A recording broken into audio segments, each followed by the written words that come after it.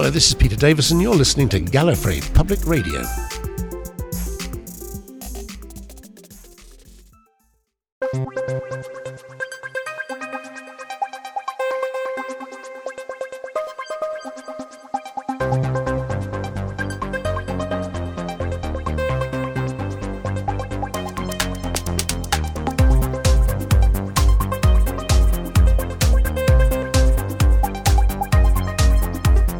This is Gallifrey Public Radio, a weekly podcast dedicated to positive enjoyment of Doctor Who.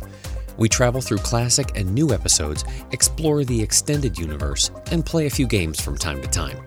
We do discuss news, content that has been officially released, and the occasional interesting rumor, but we'll warn you before anything considered spoilers comes up.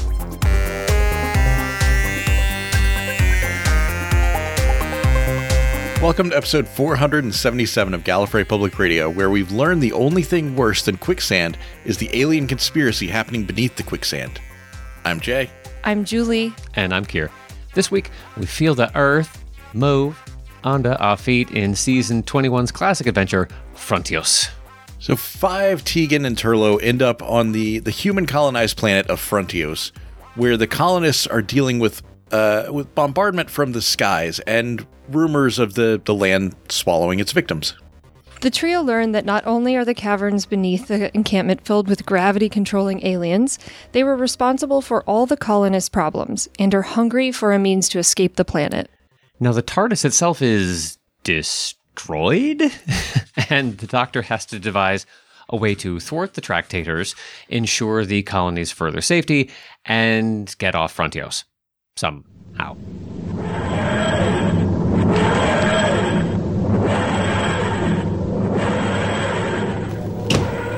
The power of travel is beautiful, Doctor. Very beautiful. Yes, indeed. Well, as you can see from this panel, Gravis, I control all the main TARDIS functions, the time coordinates, spatial coordinates, all inoperative at the moment, of course, because the spatial distribution circuits are switched in. Now you really will have to be more careful, Gravis. Now the autoscan's picking up the location of all the concealed TARDIS components. Oh, well, not to worry. I shouldn't think it's even within your powers to reassemble them. Besides, what would you want with an old Type 40 time and relative dimension in space machine, But I do want it, Doctor. The TARDIS. Infinite travel within my grasp. Oh, no, Gravis, please. Take everything else, but leave me the TARDIS. I will have it. Oh, no, Gravis, please, I beg you. Spare me the TARDIS.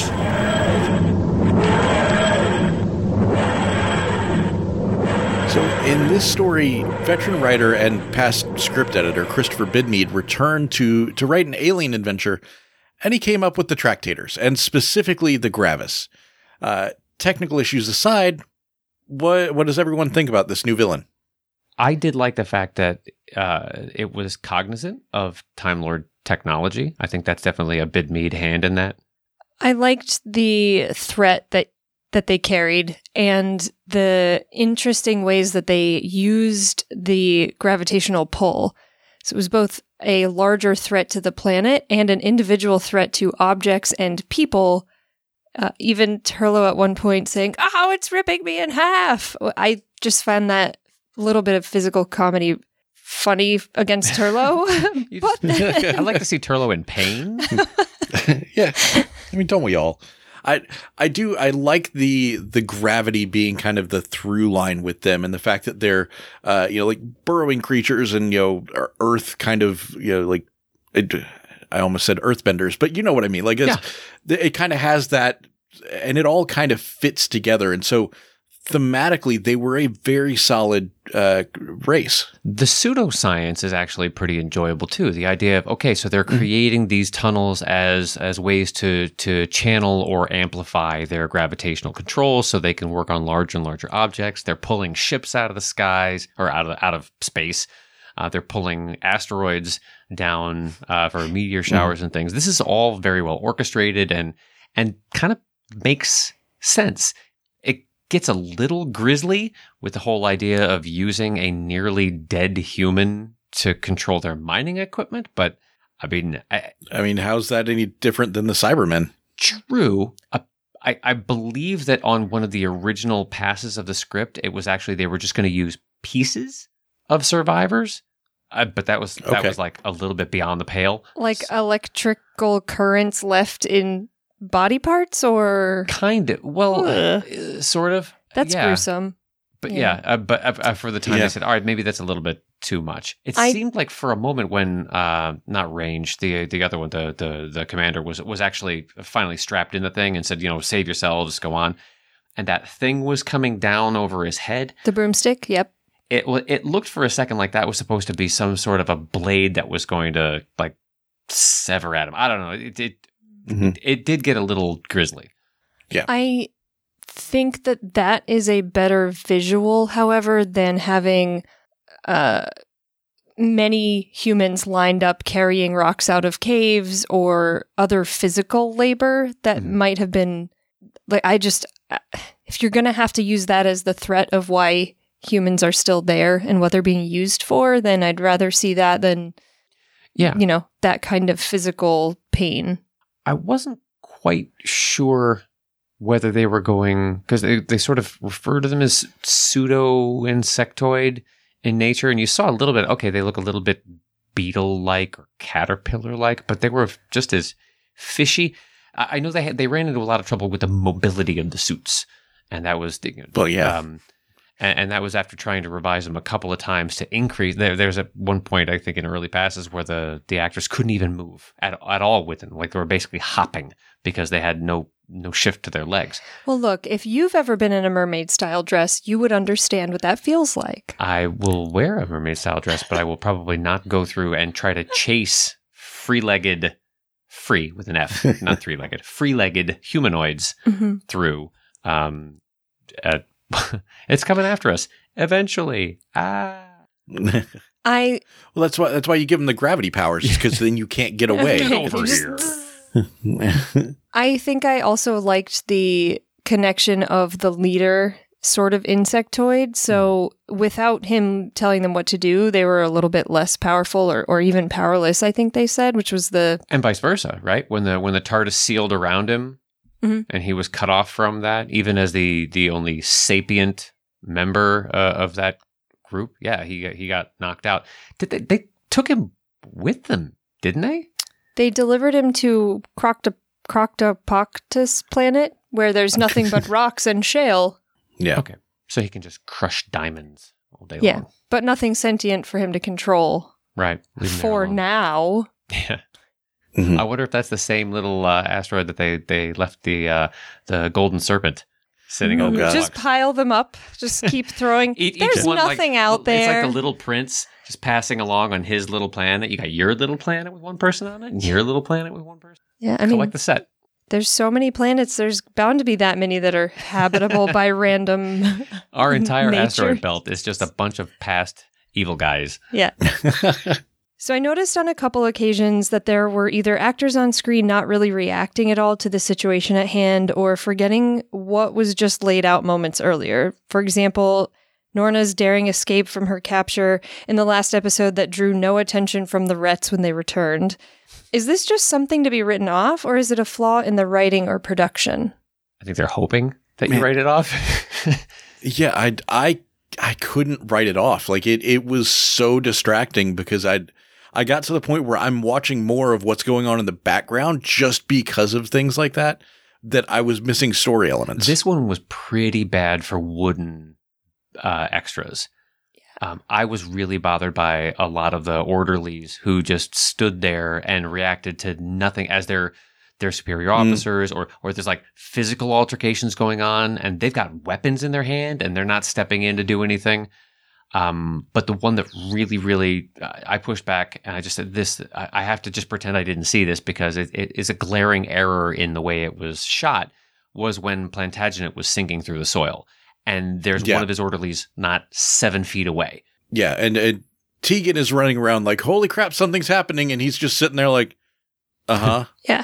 Not my job. It would be different if there were some element of the, hey, you've been underground so long, you've turned into a mindless being or something like that. But that wasn't part of any of this. So I feel like it's just, did they not realize that they were on the screen? Did someone not notice that? Was there just not a good set of blocking or paying attention? Too much going on? Yeah. We talked a little bit about this offline, and we're saying, well, could you have just omitted them from the scene and just had it going on? But then that seems a little thin, because you would think that, especially in something like the medical bay or medical hole that they were in, cave, that leaving Tegan there with Plantagenet unguarded would feel ridiculous. So you got to have somebody stationed there, and not just stationed at the door outside, but somebody who's keeping their eye on their fearless leader. If that's the case, do your job.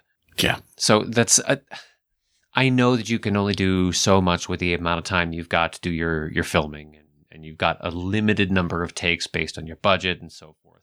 But something like that, even if you just had him, take a quick fake forward, and he can't react in time, I would have been able to glaze right over that. And as you said, Julie, about Norna's bit, I mean, they spent 2 minutes having her working around, working the ropes, kicking a knife to the floor, doing this really great maneuver, and she runs out, and everyone sees her loose, and she's loose.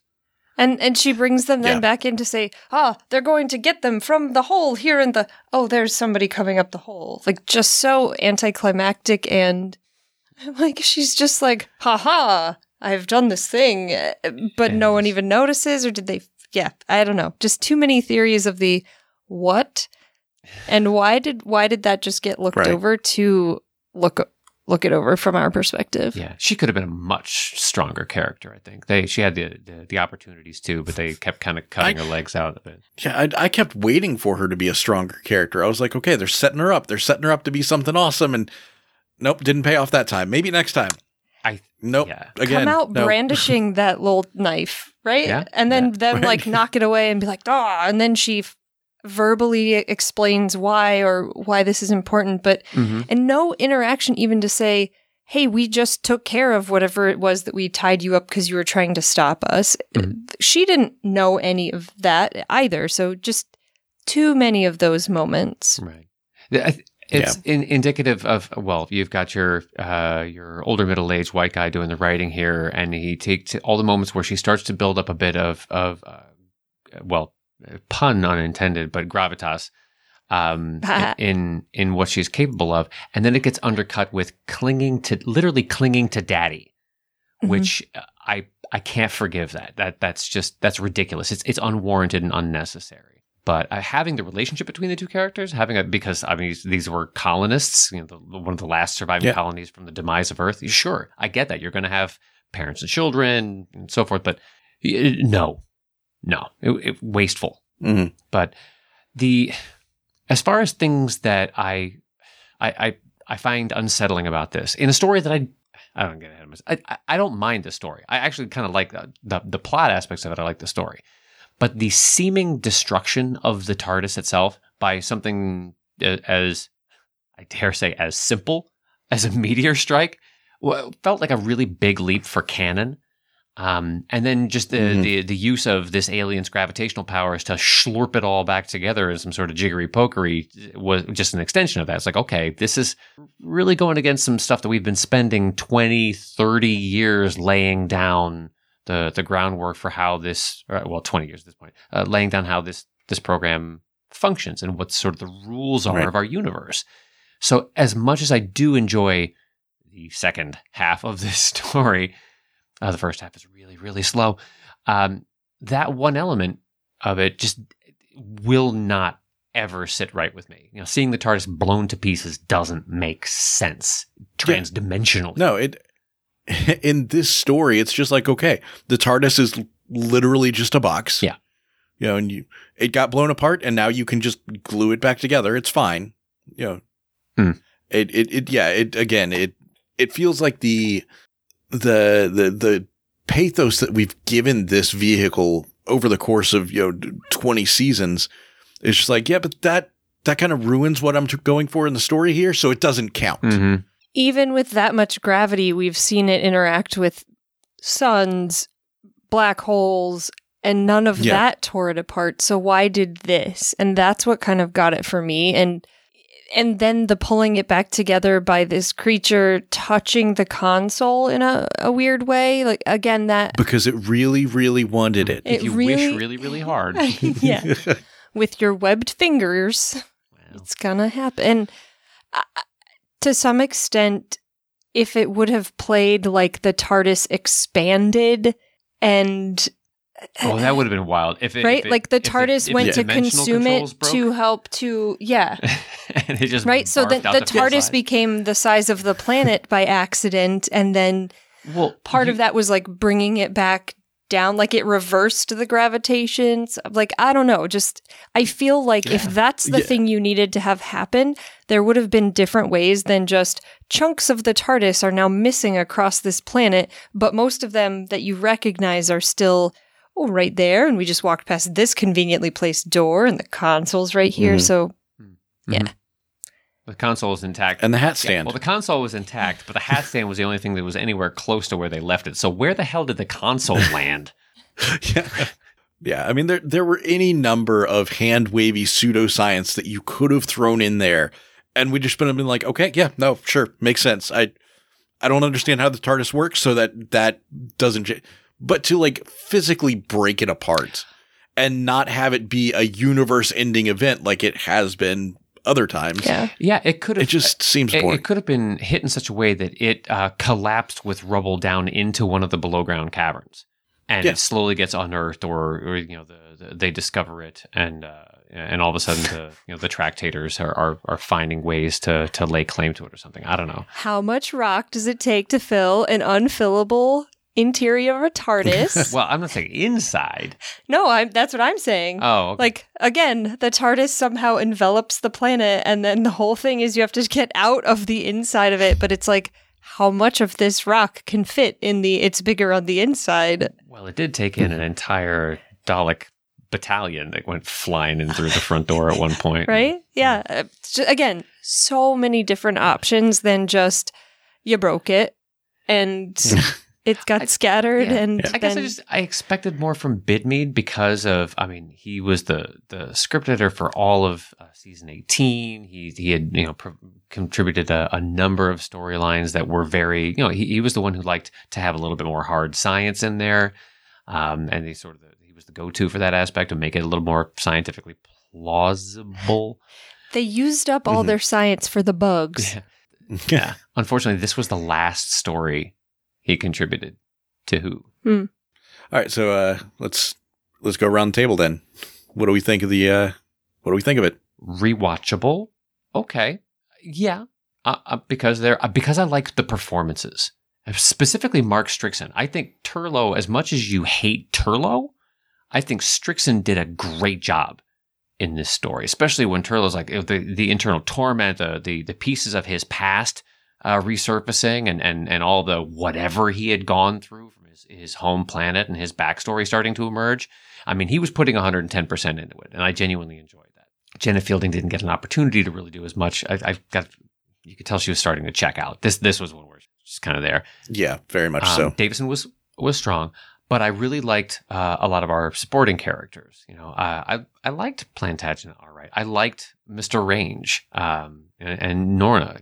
I wish they had an opportunity to kind of explore those a little further, but the story was what it was. So, recommendable? No, I wouldn't, because it's problematic. It's got technical and canonical issues that I would say if you were trying to give somebody a shortened list, this would cause more questions than answers, and I'd rather omit it. I don't even know that I would rewatch it, though. I feel like the first time through, you get the idea, and it's not something that I really need to relive or spend more time on. And I don't know with where we were and where we come out of this episode. I'll be able to tell that the next one, but I don't feel like this is you need to see it to know what's tying it together or any of that. So I like what we learned about Turlough. I think you can learn that in another episode potentially, or how he comes out of this, how he reacts to that kind of thing. Right. And then I think recommendability kind of goes along with both that as well. I don't know that I would, to that same point, I think that have we ever had a story that we wouldn't rewatch, but we would recommend? I don't think so. I don't think really that matches along. Yeah. So yeah, I would not really put it in a lineup of anything. I don't think that you get anything out of it that is part of you need to watch this for this specific moment or any of that. So I would, I think this might be the first one I would actually be like, hey, really, really not a super fan at all. Just grab the summary online and move forward. Sure. Yeah. Or watch some highlights on YouTube or something. Watch the hat stand bits. I mean, really, that is the best prop I've seen. In memoriam of the hat stand, this is pretty much, you could just do a supercut of all the hat stand's greatest hits through this. And really, like I want to make my lamp in my room that's a tall lamp look like the hat stand, and that's the memory of this episode that I need. I have to say that, like, for recommendability, I agree with you, Kier, for all of the same points. It's just, no, it's problematic. There's just nothing to be gained from it, really, for a new viewer.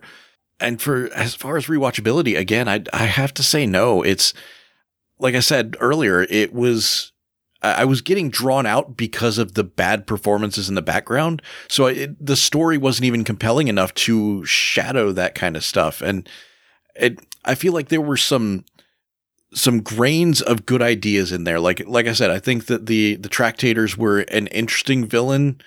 I think that the storyline of the last remnants of the human civilization on a far distant place like Trapped or whatever. Sure, that sounds like an interesting story. I don't think that they gave too much attention to points that shouldn't have gotten it, and not nearly enough to the points that needed it. Well, it's unfortunate that this story kind of falls when it does, as we're watching and seeing, okay, this it's getting smaller and smaller within the TARDIS. The team's getting smaller and things are getting more. They've been spending more time with one another, and that always means that somebody's going to be on the out at some point because they're getting a little too comfortable with one another. Tegan and Turlough haven't been fighting, and so something's wrong. But yeah, I just hope for a better story as we go to the center of the universe. Apparently. That's quite the cliffhanger, I must say. Yeah, signature Bidmead. He always liked to make sure that you had some sort of connection to the next story. That was. I like that. I like seeing a connection. I think that pulls you through season story arcs and things like that. But I do you need to know that when the first of the next story hits? I don't know. Do we need to know where they're coming from? Sometimes they mention a last time on kind of snippet, but in this case, it's, grab the console, hold on to your whatevers, we're about to go. Hold on to your butts. I was going to say it, but then I didn't. You did, so it's just as good.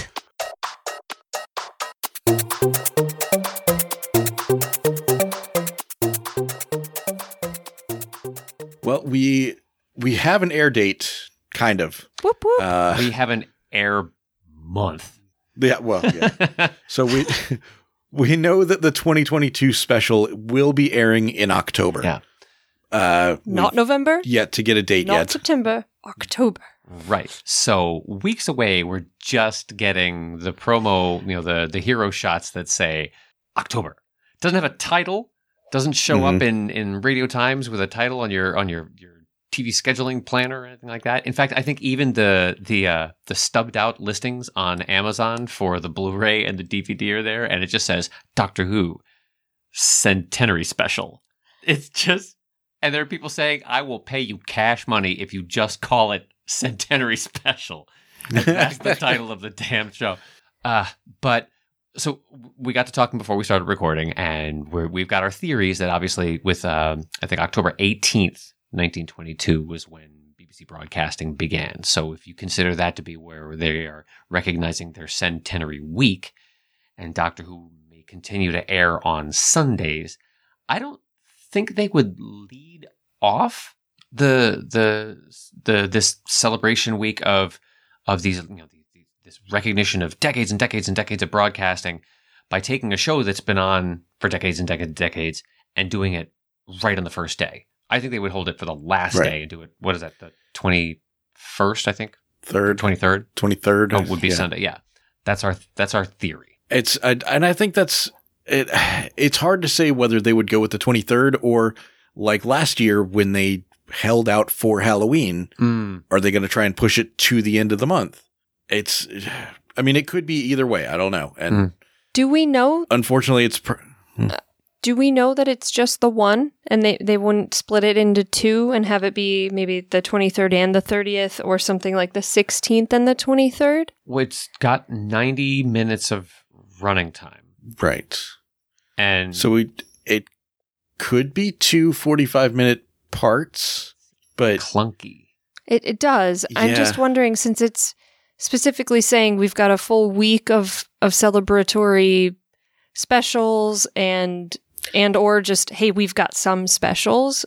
We think that they're going to do something that is where they kind of dive into the characters or where we've been, where we're going. But would they do that where they split it to have more, hey, pay attention to us? I think with the backlash that they've gotten over the shortened seasons and the sporadic release schedule and things like that doing something like that would run the risk of alienating even more fans. So I think more than likely, if they want to do something like that, do some reruns, rewatches of older things and build up to like hey, at the end of the week, you're getting a new thing, but let's revisit some of these things and build that excitement. There's one more aspect of this too. So this Centenary Week is the BBC celebration, and it's them tooting their own horns and hoisting their own. Doctor Who, while it historically has had great importance and significance to the broadcast corporation, it is not the golden child right now that it once was. So I don't think that they would break format for what they are calling a Centenary Week of broadcast celebrations, to split something up and have something hanging off the end of it and say, oh, except for this two-parter that shows up after our celebrations have ended. If it would make more sense to me to take the thing as this 90-minute extravaganza and say an extra long special episode of this show that we've revered, not really revered it as much in the last 5 years, that we've revered for 60 years. So... yeah. That we revered for 35 out of 60 years. And then we forgot about it for a little while. We tried to sell it to the neighbors. They didn't want it. We put it out in the tag sale. Yeah. We tried to record it in America for one season. Those were the neighbors. Yeah. Those were the neighbors. But they floated it. It sank. They brought it back. It was all wet. Hopefully we find out sooner rather than later the exact date. But given the track record that we've gotten so far, honestly, I think it could be end of September, early October before we actually get a date. I don't know. I'm hoping that as we're recording here, so within about 2 weeks of this recording date, that we will have what will be the first of 2 teasers. Because within 2 weeks, that puts us exactly at about a month out from that. What I have is my pin stuck in the calendar for the October broadcast date for the 23rd. So if that's going to be the case, then you do your first little 45-second teaser then that probably doesn't have much more than what they gave us in the April teaser. And then we'll get something else the week before. That'll be a little bit longer. That might just be Sacha Dhawan giggling and foaming at the mouth for 45 seconds. Which I'm here for. Last year, 2 weeks prior, though, we didn't have much, and the only thing we had was a blocked off bit on the schedule because they had to release schedules 2 weeks in advance. So I'm not hopeful as you are. I would appreciate it, but yeah, I'm not as hopeful for that. But I did put my shiny quarter on the 30th only because I'm a creature of habit and that seems better to me. But, I'm not going to fight if we get it earlier. My hopes that they were going to fill the position of brand manager, which they did, I believe, just earlier today. But that he won't actually take the helm until after all this blows through. So the good news, though, is that we do actually have information about the 2023 specials. Plural. We actually know the third director for the specials. Third director for the second of the 3 specials? Correct. Okay. The penultimate one. The penultimate. Which is just in the middle when there's 3. It's just the middle kid. Yeah, it's a good spot to be in, though. I mean... Yeah, exactly. So we knew of Rachel Talalay. We went absolutely berserk. We found out about Chanya Button to be directing the 3rd of the 3. And now we know, as a result of, once again, somebody in the production crew updating their online CV, and someone looks at that and says, wait a second, you listed the director for this project that we didn't know about before. And then they have I'm pretty sure it was Tennant's makeup artist as well, so good on ya. Yeah. Well, after, you want to toot your own horn. You're like, yeah, I got to work on David Tennant's face every day for weeks. You put it out there and you just happen to mention that, oh, okay, we've got Tom Kingsley as the director. Oh, Tom Kingsley? Oh, you mean I think he worked on Ghosts and a couple of other great UK series. So, yeah, okay. And then I think the scene clappers are for the other 2. They've been confirmed. We got some pretty good images of those as well. So that's pretty neat. Right. Yeah. Well, I think Rachel herself likes to decorate I saw it. It's pretty amazing. Go check out the link and be proud of her artistic skills. That's true. Yeah. So, yeah, it's question is, will we know the exact broadcast dates of the 2023 specials before we know the broadcast date of the 2022 special that's coming up in less than 6 weeks' time? There is a chance. Stranger things have happened. There is a non-zero probability. Yes. Well.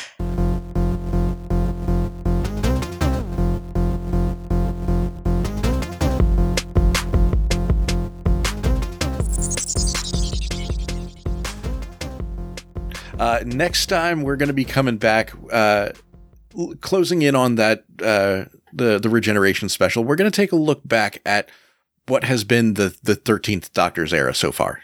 This is not going to be some sort of a chronological walk or a discussion of breakdown of the everywhere where she has traveled and the things she's done. We're not. I got to throw all my notes out now? Yes, throw them all out. We're not doing this stuff. Ain't nobody got time for that. But it's not actually notes. It's just a series of GIFs. It's fine. Delete. Yeah. Delete. But I think we're all going to be coming to the table with something we want to discuss about what her era has meant, has represented, has done, has accomplished, or what kind of a legacy that it leaves for us personally. So, because I think by the time we come around in our rotation of doing our rewatches and Sarah Jane and the classics like this one and so forth, this may be one of the last opportunities to be able to talk about the 13th Doctor's legacy before we see her out in glowing glory. So I'm gonna only cry a little bit for some of these things. Okay. Well, this has been episode 477 of Gallifrey Public Radio.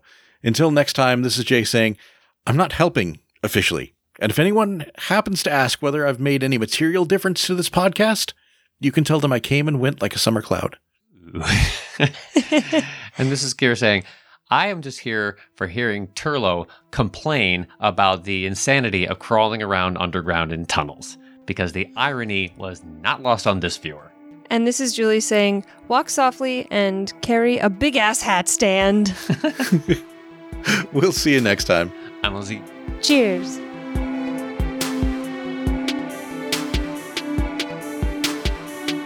Thanks for joining us for another episode of Gallifrey Public Radio. Want to keep the conversation going? You can find us on Twitter, Facebook, Instagram, and YouTube, or just send us a good old-fashioned email to feedback@gallifreypublicradio.com. You can also give us a phone call at 754-225-5477. That's 754-CALL-GPR, and you may hear your voice on a future episode of the show. Everything's got to end sometime, otherwise nothing would ever get started. Join us next week for a brand new episode.